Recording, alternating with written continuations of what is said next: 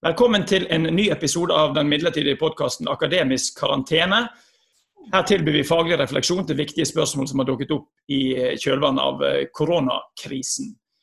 Det særlig ledelseskommunikasjon, ledelse og retorikk vi opptatt av. Jeg heter Bård Norheim, professor på NLA-skolen, og jeg har som vanlig med meg fra Stavanger. Joa Haga. Ja, og temaet i dag det rett og slett intet ringere enn hva da døden? Pestkommunikasjon før og nå. Og som gjest har vi denne gangen med oss Eivor Oftestad, som forfatter og kirkehistoriker og skribent i avisen Dag og Tid. Og vi skal snart komme til deg, Eivor, men altså først dette med influensa, eller epidemier, eller pest og plage, det har jo vært med oss opp gjennom historien hele veien. Og for eksempel Winston Churchill, han skrev visst nok sitt eneste dikt som 15-åring i møte med en influensa som herjet opp med 1889 til 1890 og tok livet av mer enn 1 million mennesker. Og diktet heter rett og slett Influenza.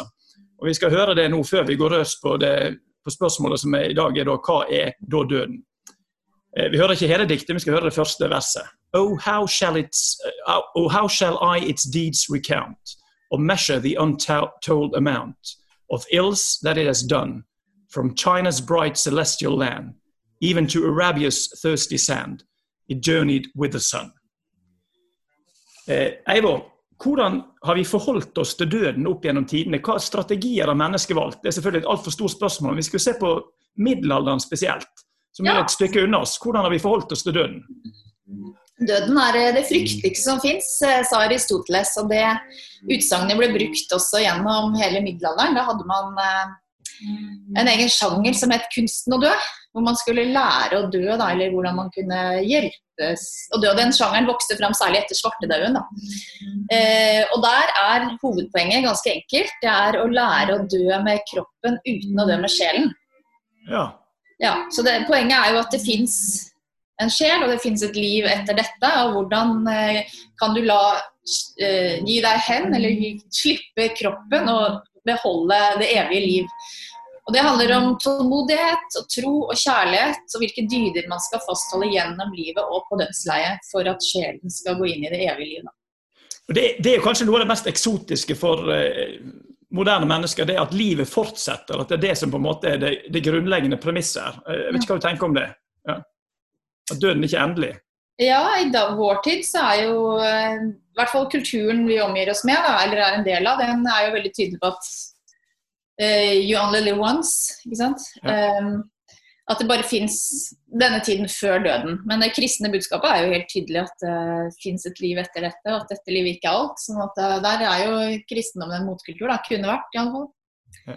Men nå stenger de jo kirken og sånn, så man blir jo litt i tvil om hva man egentlig tror på. Ja, hvordan skal jeg forstå de strategiene som kirker rundt om i verden nå ser ut å velge i møte med koronakrisen? Hvordan forholder vi oss til døden? Det virker som det over hele fjøla at man stenger kirker og avlyser, eller stenger kirkene i hvert fall for menigheten. Prestene har jo messer, i hvert fall i katolske kirker fremdeles. Men til og med gravkirken jo stengt nå, for første gang siden svartedauden. Da ble den stengt en periode under svartedauden i 1349 i Jerusalem. Ja. Men nå har man altså stengt den da.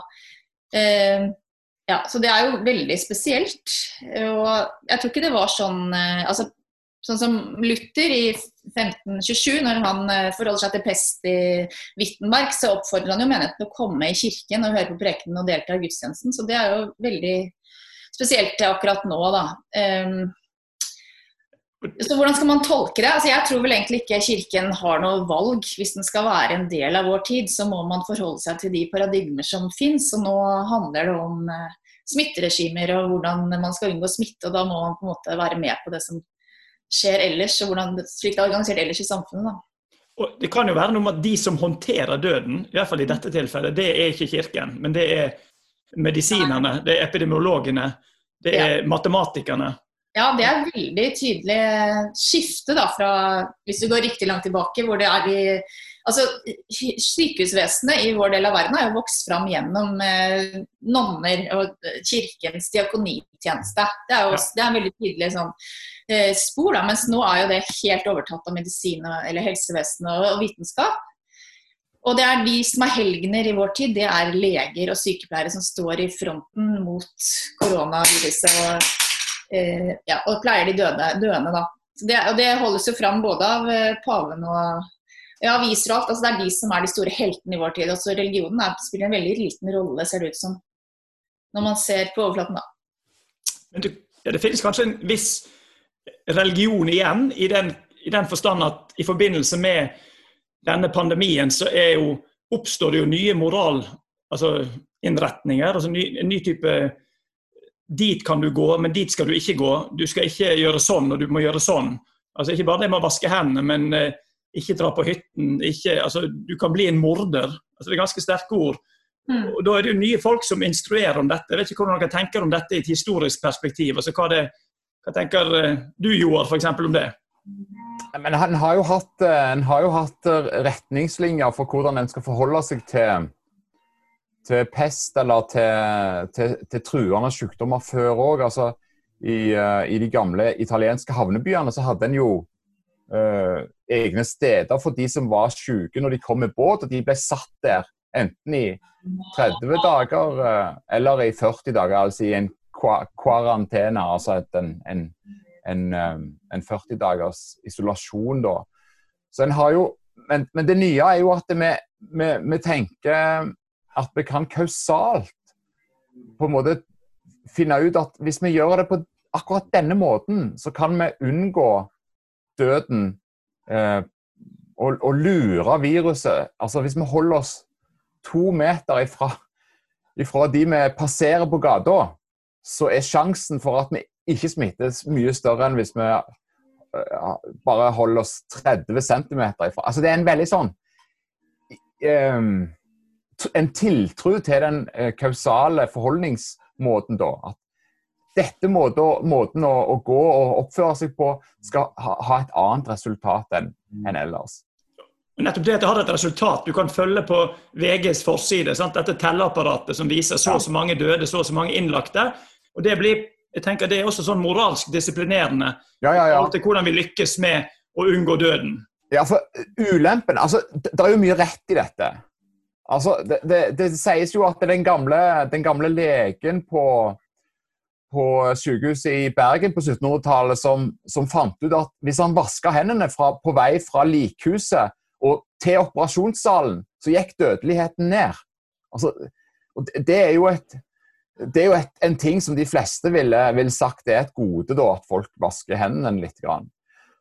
Men det som har skjedd nå at vi tror ned til minste detalj at vi kan styre dette med våre måter å forholde oss til. Og dermed så blir også risikoperspektivet helt borte.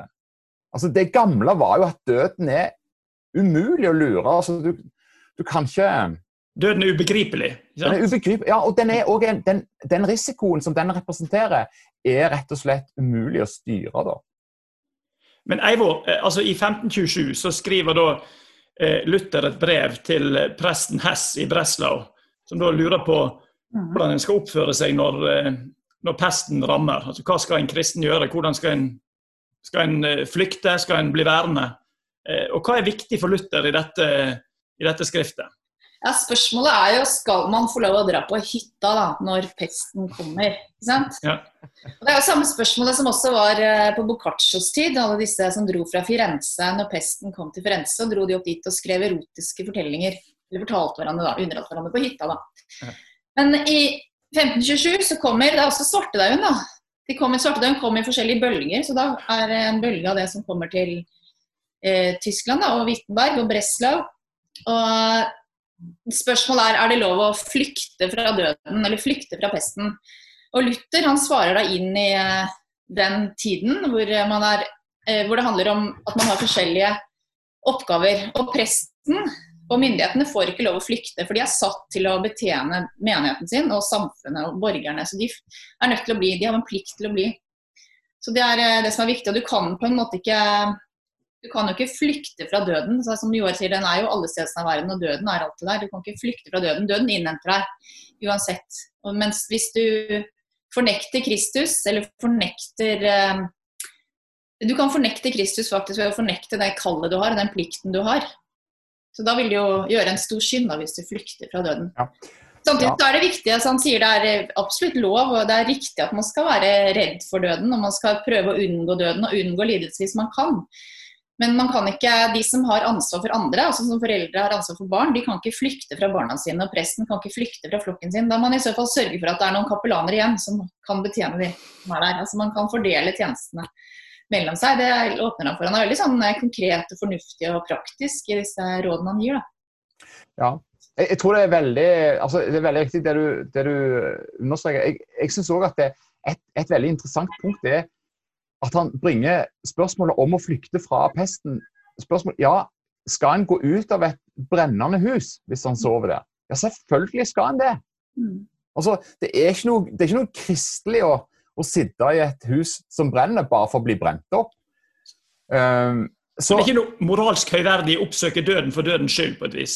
Nei, og døden, den skal en med rette forsøke å unngå. Altså det å ta til seg mat, altså det var jo det gamle hos Thomas Aquinas, jo dette å ete jo godt, fordi hvis du sulter og tenker at en sånn hard faste en sånn fryktelig kristelig holdning, så skjønner du ikke at til grunn for alt liv så ligger det å opprettholde det livet som Gud har skapt. For livet i seg selv verdifullt. Og og døden livets fiende. Så sånt, det dras opp som et premiss.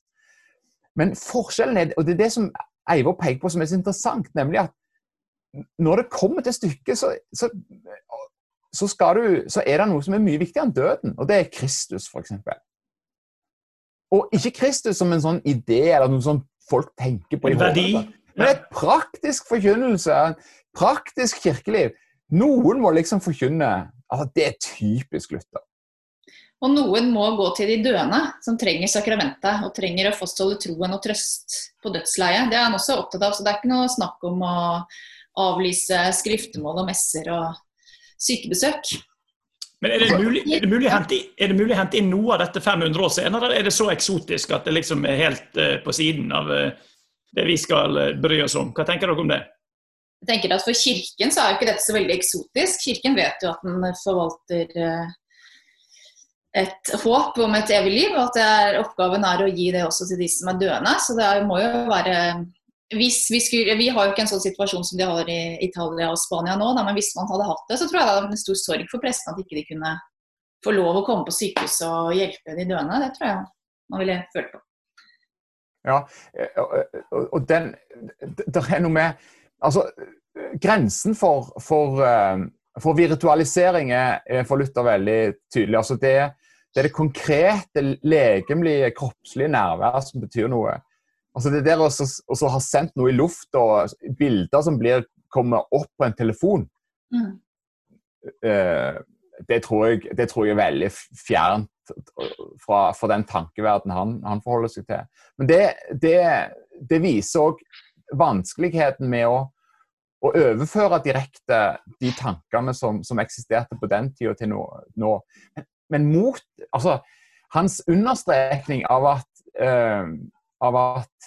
noen må ta hånd om de svake, det veldig interessant. Det tror jeg et sånt felles kristent trekk som strekker seg over flere epoker. Ja. Halve denne teksten handler om det, at nestekjærligheten like viktig som kjærligheten til Gud. Så at du kan ikke, altså en ting at du skal gå ut av et brennende hus, men hvis naboens hus brenner, så skal du hjelpe han. Det handler jo om at det også en del, du skal ikke flykte fra pesten, for du kan ikke flykte fra naboen din. Du må sørge for at noen tar seg av den gamle naboen som ikke kan handle, eller ikke, som syk, da, så noen nødt til å hjelpe dem. Og hvis han sier at hvis det var Jesus eller jomfru Maria som lå der og var syke, så ville alle forsøke å hjelpe. Så du skal se på naboen som Kristus. Altså og så bringer han inn fra Matteus 5, med den domsscenen.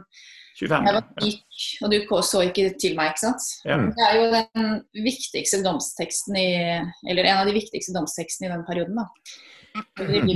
Men tenker dere ikke, altså, betyr det da at i møte med døden, eller i møte med døden som trussel, så blir altså nestekjærligheten enda tydeligere, eller på en måte den utfordringen med å elske sin neste blir enda tydeligere? Ja, som Joar sier, at det jo ikke døden som det endelige, eller det viktigste, eller farligste. Det jo ikke det. Det jo det å dø med sjelen som det farligste, ikke å dø med kroppen. Du skal ikke frykte den som kan ta livet av kroppen, men ikke sjelen, ikke sant? Nettopp. Det siterer han også i dette brevet. Men det interessante jo at måten som da det sjelslivet, altså det som for eksempel en prest da, som innsatt av Gud til å være en Kristus for sin neste. Han kan jo ikke bare være det med ord, han må være det med kroppen sin. Altså det noe med forholdet her mellom sjel og kropp som så interessant.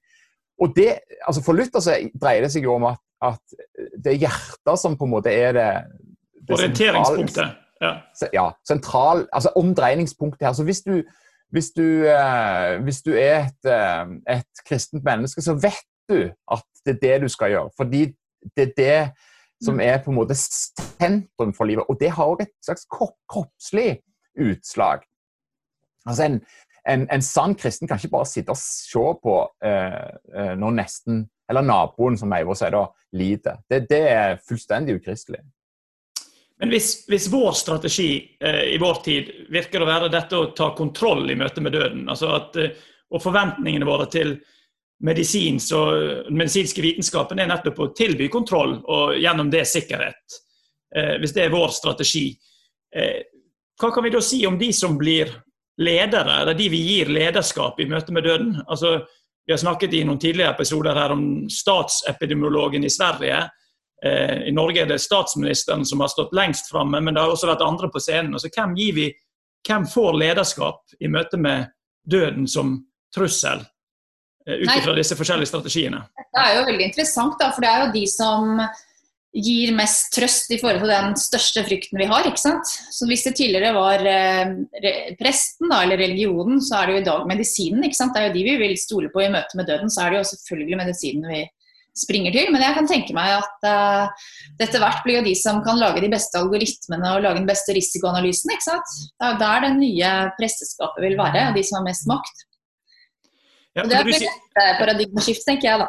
Ja, og når du sier presteskap, så ligger det kanskje i det at selv om presten har en mindre, eller kanskje selv om prestens rolle har forsvunnet, så det på en måte en presterolle igjen.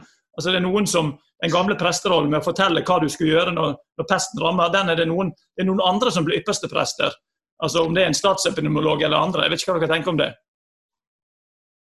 Ja, men med en viktig begrensning, og det tror jeg det som ligger i det som Eivor sa med disse nye